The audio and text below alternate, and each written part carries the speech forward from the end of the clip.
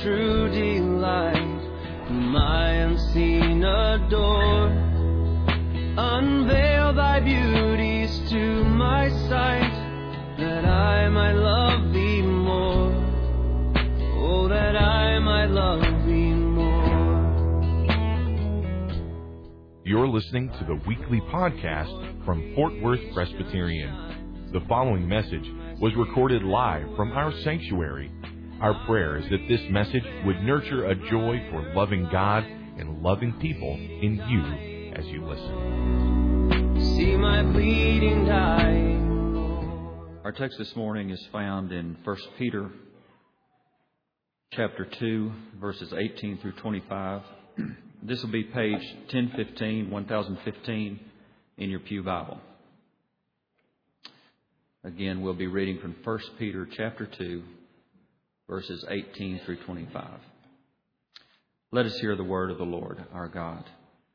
Servants, be subject to your masters with all respect, not only to the good and gentle, but also to the unjust.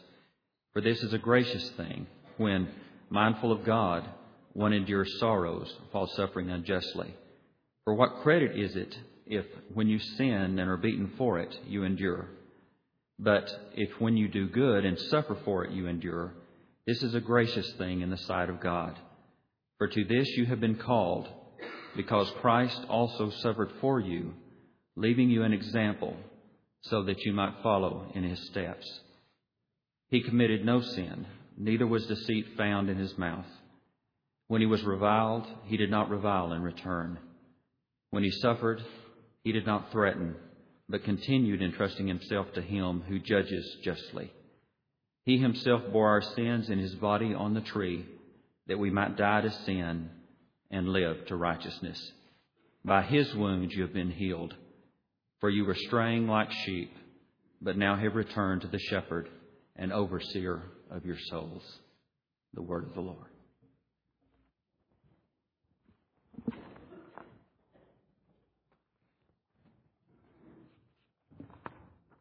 Let us pray.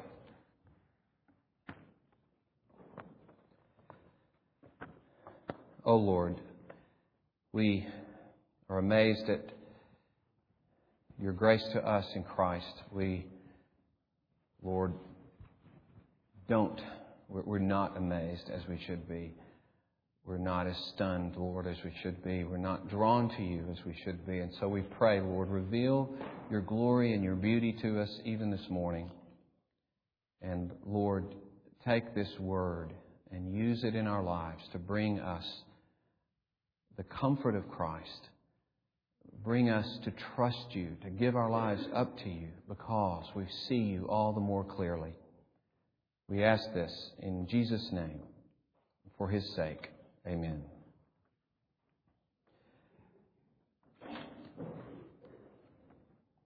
This is actually the second time we've dealt with this passage, and I just want to at least mention what we dealt with a couple of weeks ago, because as you see, this context has to do with servants suffering unjustly and his encouragement to them in that situation. Finally, ending with this encouragement, he bore our sins in his body on the cross. Not only did Christ not commit sin by retaliation, but showed forth love and showed forth his trust in his Father, even when he was so horribly treated. The whole suffering was because he bore our sins in his body on the cross. This week, though, and I refer you to that sermon if you want to explore that more completely. But this week, we're talking about how this wounded one heals us. One of the most striking phrases in Scripture, by his wounds you have been healed.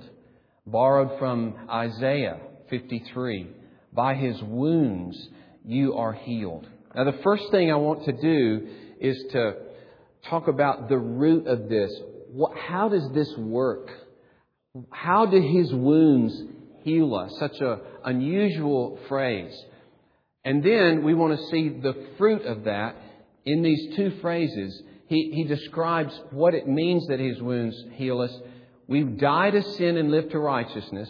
That's one thing that happens in our life. And then secondly, he says, you were straying like sheep, but now you've returned to the shepherd and overseer of your souls. So first of all, we want to ask, what does this mean? How does it work that His wounds bring about healing in our lives? What kind of healing?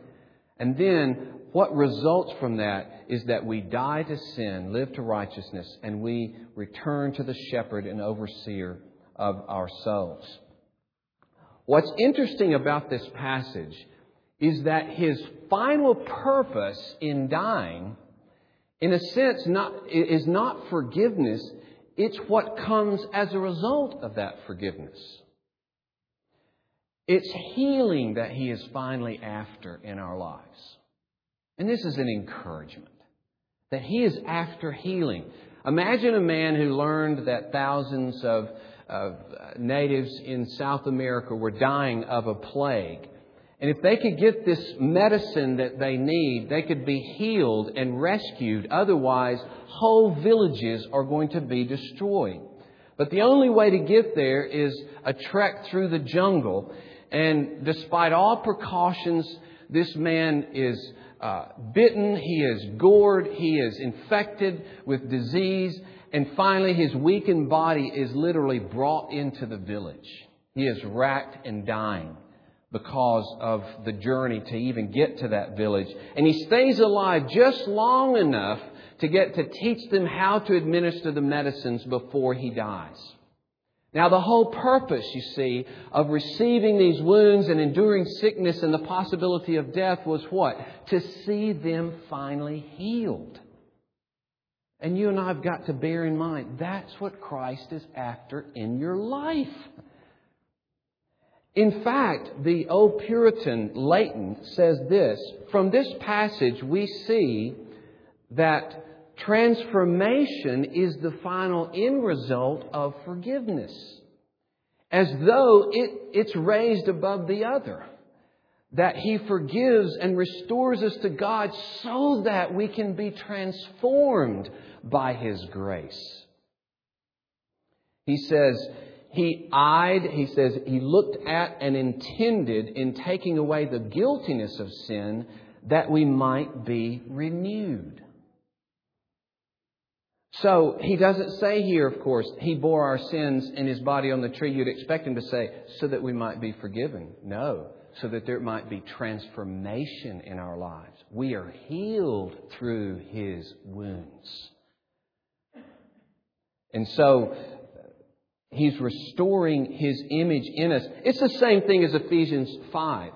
It says, Christ loved the church and gave Himself up for her.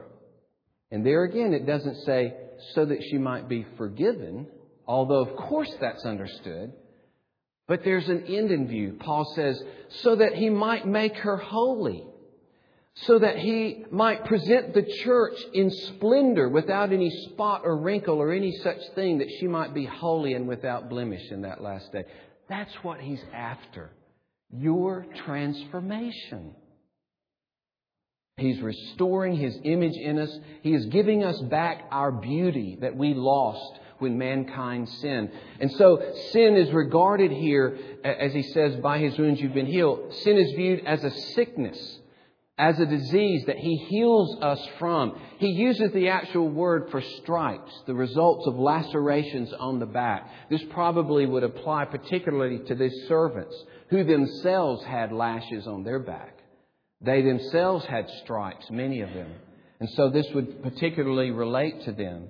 This striking imagery, His terrible lacerations bring about healing. And it's only through His being hurt and wounded that we are made well. Through His being injured and broken, we are healed. And I quoted Theodoret last week or 2 weeks ago, a new and strange method of healing. The doctor suffered the cost and the sick received the healings. And of course, all the New Testament healings of Jesus are a constant array of pictures for us. This is what He means to do. This is what the kingdom is about, transforming us. And the analogy of physical healing is our spiritual healing. And we should expect that and look to Him to do this in us. But how does it work? I want to ask this question. How do His wounds, how does His suffering move me and transform me? When God opens me to understand that suffering, what do I see? What changes me as a result of seeing the wounds and suffering of Jesus Christ? And here's what I'm talking about, the root of this. And we'll talk about the fruit of it, that we die to sin and we give ourselves to our new shepherd. What's the root of it? One thing, here are two aspects of it. He heals me of my pride, and then He heals me of my unbelief. He heals me of my pride, and He heals me of my unbelief as I view His sufferings, His wounds. First of all, He heals me of my pride and my self-righteousness. He heals me of my obnoxious and insane pride that I could earn God's favor by my own righteousness.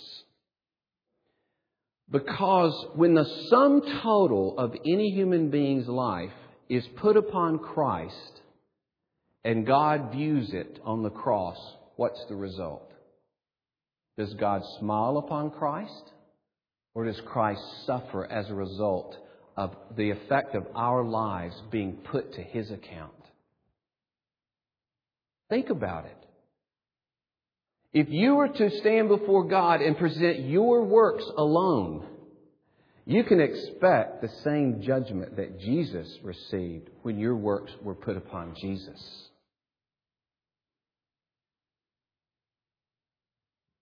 When He becomes associated with all that you and I have ever done, what happened to Him? He was judged horribly. You see that? You've got to realize, wait a minute, if even on His own Son, He didn't spare His own Son when He was associated with what our life is, what would be my hope to stand before God with what my life is? Because He was judged. The reality of our sin, the gravity of our sin, the guilt of our sin, the corruption of our sin is measured by what happened to Jesus Christ on the cross when He was associated with our sin. So it humbles us. It removes, as we see this, our eyes are open to the judgment upon Christ is really our judgment. It's an assessment of us because Christ stood in our place. And it says He bore our sins in His body on the cross. And so the cross should heal us of any notion that we can approach this God on the basis of our own works, on the basis of my works and your works. Jesus was judged. On the basis of our so-called works, Jesus was judged. It reveals God's righteousness and holiness and wrath against sin. It heals me of the notion that God is casual about my sin.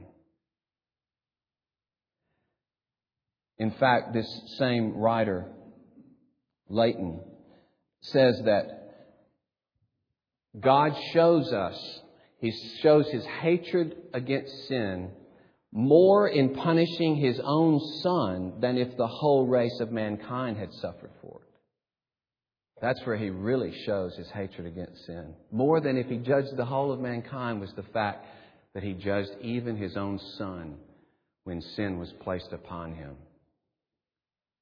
And so it humbles us and it heals us of our pride by His wounds, you see. By viewing His wounds through the work of the Spirit, we see, I have no hope of my own works. But by His wounds, He heals us also of our unbelief, our mistrust of God, and our fear and suspicion of God.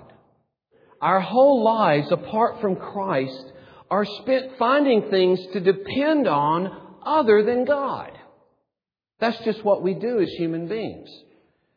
In all of our difficulties and pain, we find various replacements for God, various means of coping with life apart from running to God and entrusting God with our lives. And we become very good at it. We become so good at it we don't even recognize we do it. Our idols are everywhere and we don't even recognize them as idols. We just think we like this and don't like that. But it really expresses so many times what we trust in for life. And so apart from His grace, we don't submit to His will and we don't submit to His ways because we really don't believe He will make us happy. We really don't believe He will do us good. And that's why we refuse to put our lives into His hands. That's why Adam and Eve broke from Him to begin with. Because Satan convinced her He does not have your best interest at heart. He's keeping you from something here. And you need to eat it so that you'll have life. And so His wounds heal us of our unbelief. His wounds convince us of His love and goodness to us. That He would give His own Son for the sake of sinners. That He would give His own Son for the very sake of those who had rebelled against Him. Who is this God that loves His enemies? What kind of God doesn't make us serve Him? He serves us by laying down His life for us. What kind of God is this that has this passion to give Himself and to rescue us? And you know, it's one of my favorite verses. I have to bring it in at this point. After talking about Jesus' death and suffering, John says in John 4, so as we've seen this suffering, we've come to know and believe the love that God has for us. You see, the wounds convince us. As God opens up our eyes, they convince us of the love of God. And they heal us of our alienation to God. They heal us of our refusal to entrust our lives into His care and keeping. And our healing means that now we trust Him to do us good from now on in every circumstance. In the worst circumstances, by His grace, we look to His wounds and say, the one who was wounded for me will do me good. I trust Him. See, those wounds heal us of our unbelief. His suffering convinces us of all of His promises to us. And in the precious words of that hymn, beneath the cross of Jesus, I fain would take my stand. A shadow, in the shadow of a mighty rock within a weary land, a home within the wilderness, a rest upon the way from the burning of the noontide heat and the burden of the day. I take, O cross, thy shadow from my abiding place. Another way of saying, I'm in the shadow of your wounds. Your wounds have convinced me. The cross itself expresses the love of God sacrificed for me, and I hide myself in that shadow. That's my shelter. That's my comfort. That's my forgiveness. That's my change. That's God's commitment to do me good from now on. And so I believe what David said, that goodness and mercy will follow me all the days of my life. That is even more now reinforced, isn't it? In fact, the top is kind of blown out of that promise. Certainly, because this shepherd, has actually come upon earth and died for me. And one of sin's method in our life is guilt. Guilt to drive us away from the presence of God, to drive us away from the promise of God. And another method of sin is tragedy and pain. For tragedy and pain to drive us away from the goodness of God and to drive us away from the promise of God and the fellowship with God. But by the wounds we see, He takes away my sin. By His wounds we see, no matter if things seem to be turned upside down, the one who was wounded for me, the hands that were pierced for me, that is the hand that guides my life. And so I'll continue to be healed of my suspicion and unbelief. And isn't it encouraging that if He showed His hatred of sin by punishing His own Son for that sin, will He not remove that sin from our lives? How glorious. How glorious that He will do that. And you know, this really amazes me about God, because you think, why should God, in a sense, stoop so low to prove to us His love? We're the ones that abandon Him. We abandoned Him and said, you do not love us, you do not care for us, we will not trust you. And you think, why didn't He just obliterate us? Why does He go to such lengths to convince us, to win us by dying for us? It's as though He opens His arms and we refuse to see His open arms. We doubt that His arms are open to us. We question them and walk away from them. But when He shines the light of truth on His Son's sacrifice, then we're convinced of those open arms of forgiveness and care. We return and sin's hold is broken on us. Our healing has begun. We've returned to the shepherd and guardian of our soul. He convinces us of His love. And so, brothers and sisters, I would encourage you, always associate His cross and suffering with every promise He gives you, every command He gives you. He died, therefore He will answer prayer. He died, therefore He will give you obedience. His death indicates the seriousness of His desire to bring good into your life. It indicates the zeal He has to bring good into your life.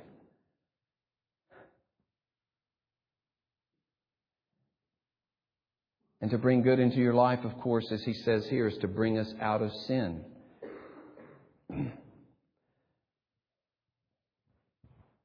And so, I would urge you to say, He is a refuge because He died for me. He is a strong tower. Why? He died for me. Goodness and mercy will follow me. Look, He died for me. You see, it's the convincing. That's why Paul says in Corinthians, He's the yes, He's the amen of every promise of God. He's the guarantee of every promise of God. He will make me more and more holy. He will make me more and more loving. He will make me more and more like Himself. He died for me. You see? How will He not? He will turn me away from my particular complex of ugly sins. Why do you know that? He died for me. He will build His church. He died for us. He will bring us into unity and community. He died for us. In our worship together, He will make us weak-kneed and stunned at His breathtaking beauty. He died for us. He will make us the elders and deacons He intends. He died for us. He will make us the parents, the husbands and wives He intends. He died for us. He will make us a church leaning into mercy and kindness and good deeds, leaning into wise, compassionate, servant evangelism. Why? He died for us. His wounds, by His wounds, we are healed.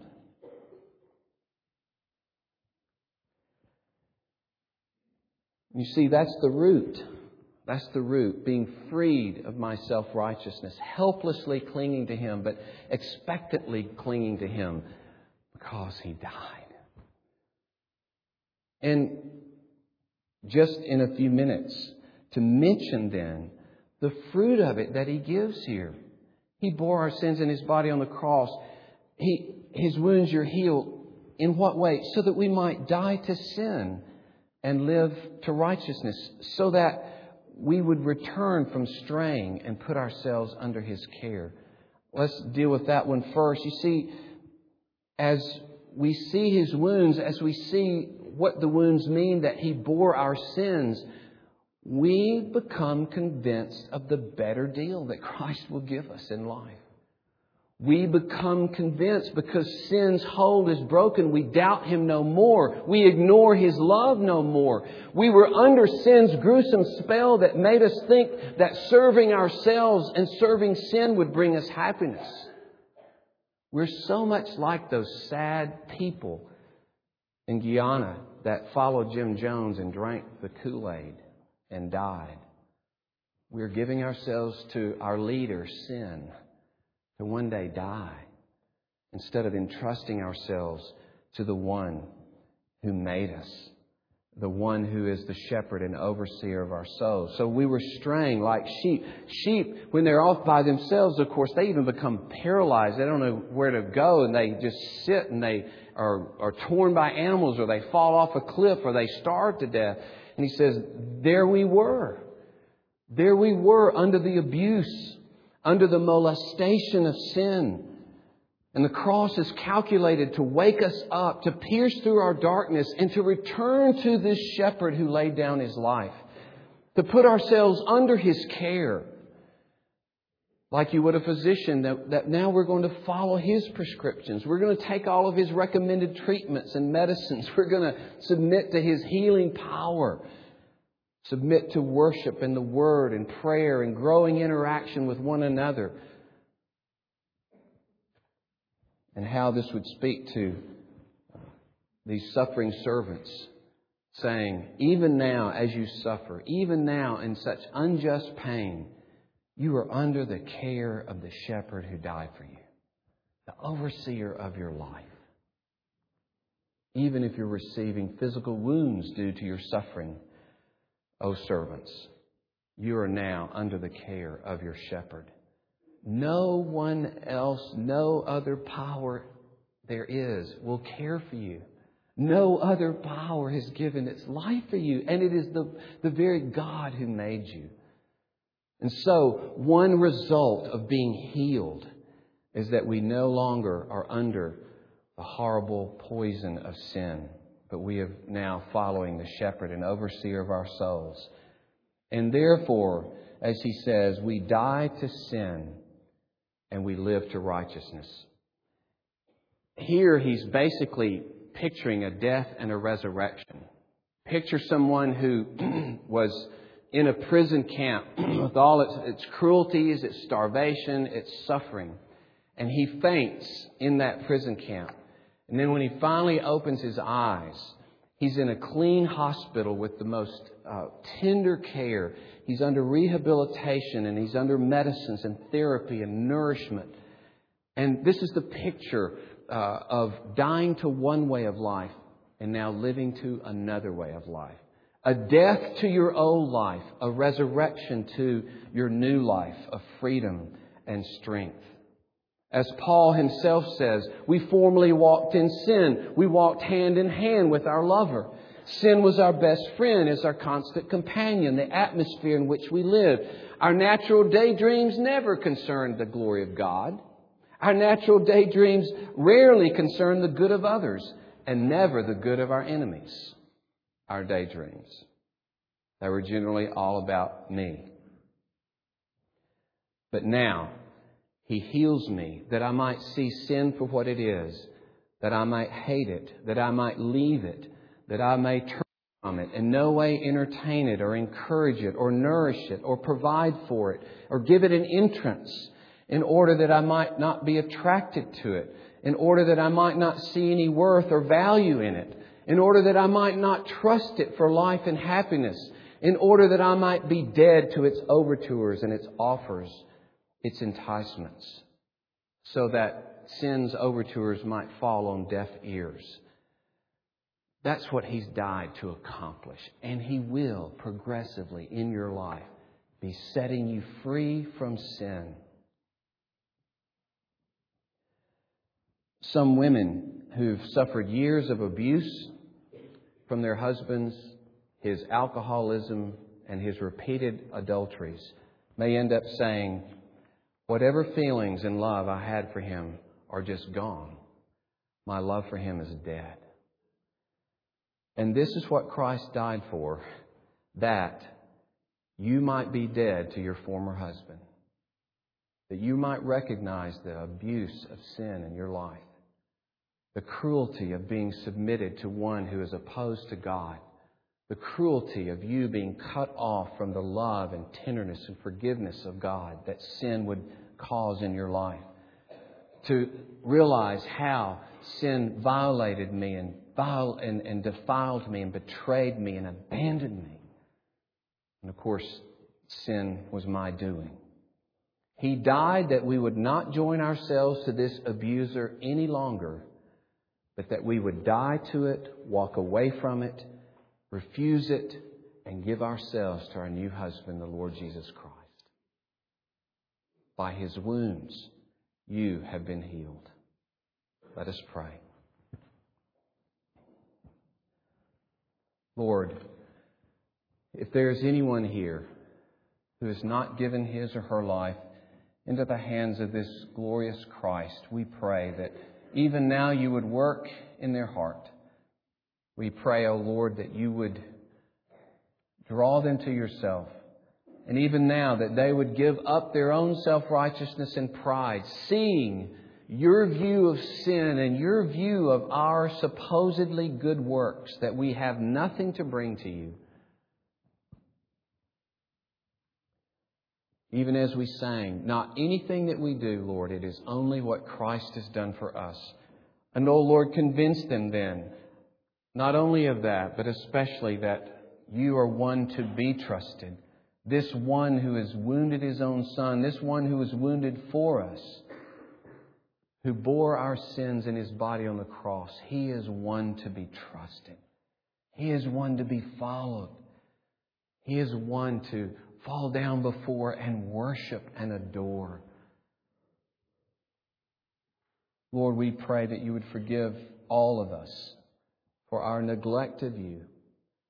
Forgive us all, Lord, that we have not more died to sin and lived to righteousness. May we have a new understanding of your commitment to bring that about in our lives. That there can and will be progress, regular, constant, true change and transformation in our lives.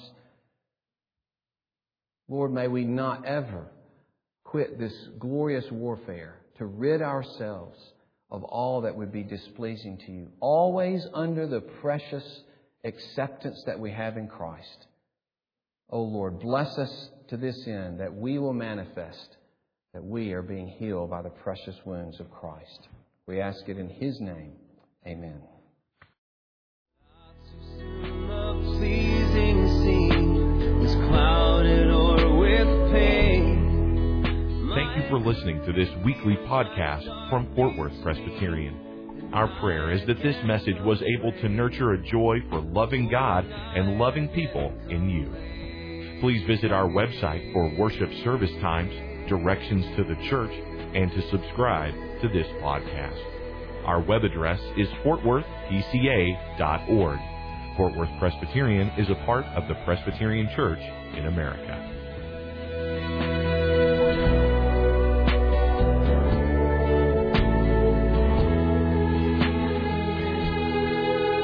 Jesus, my Lord, my life, my light.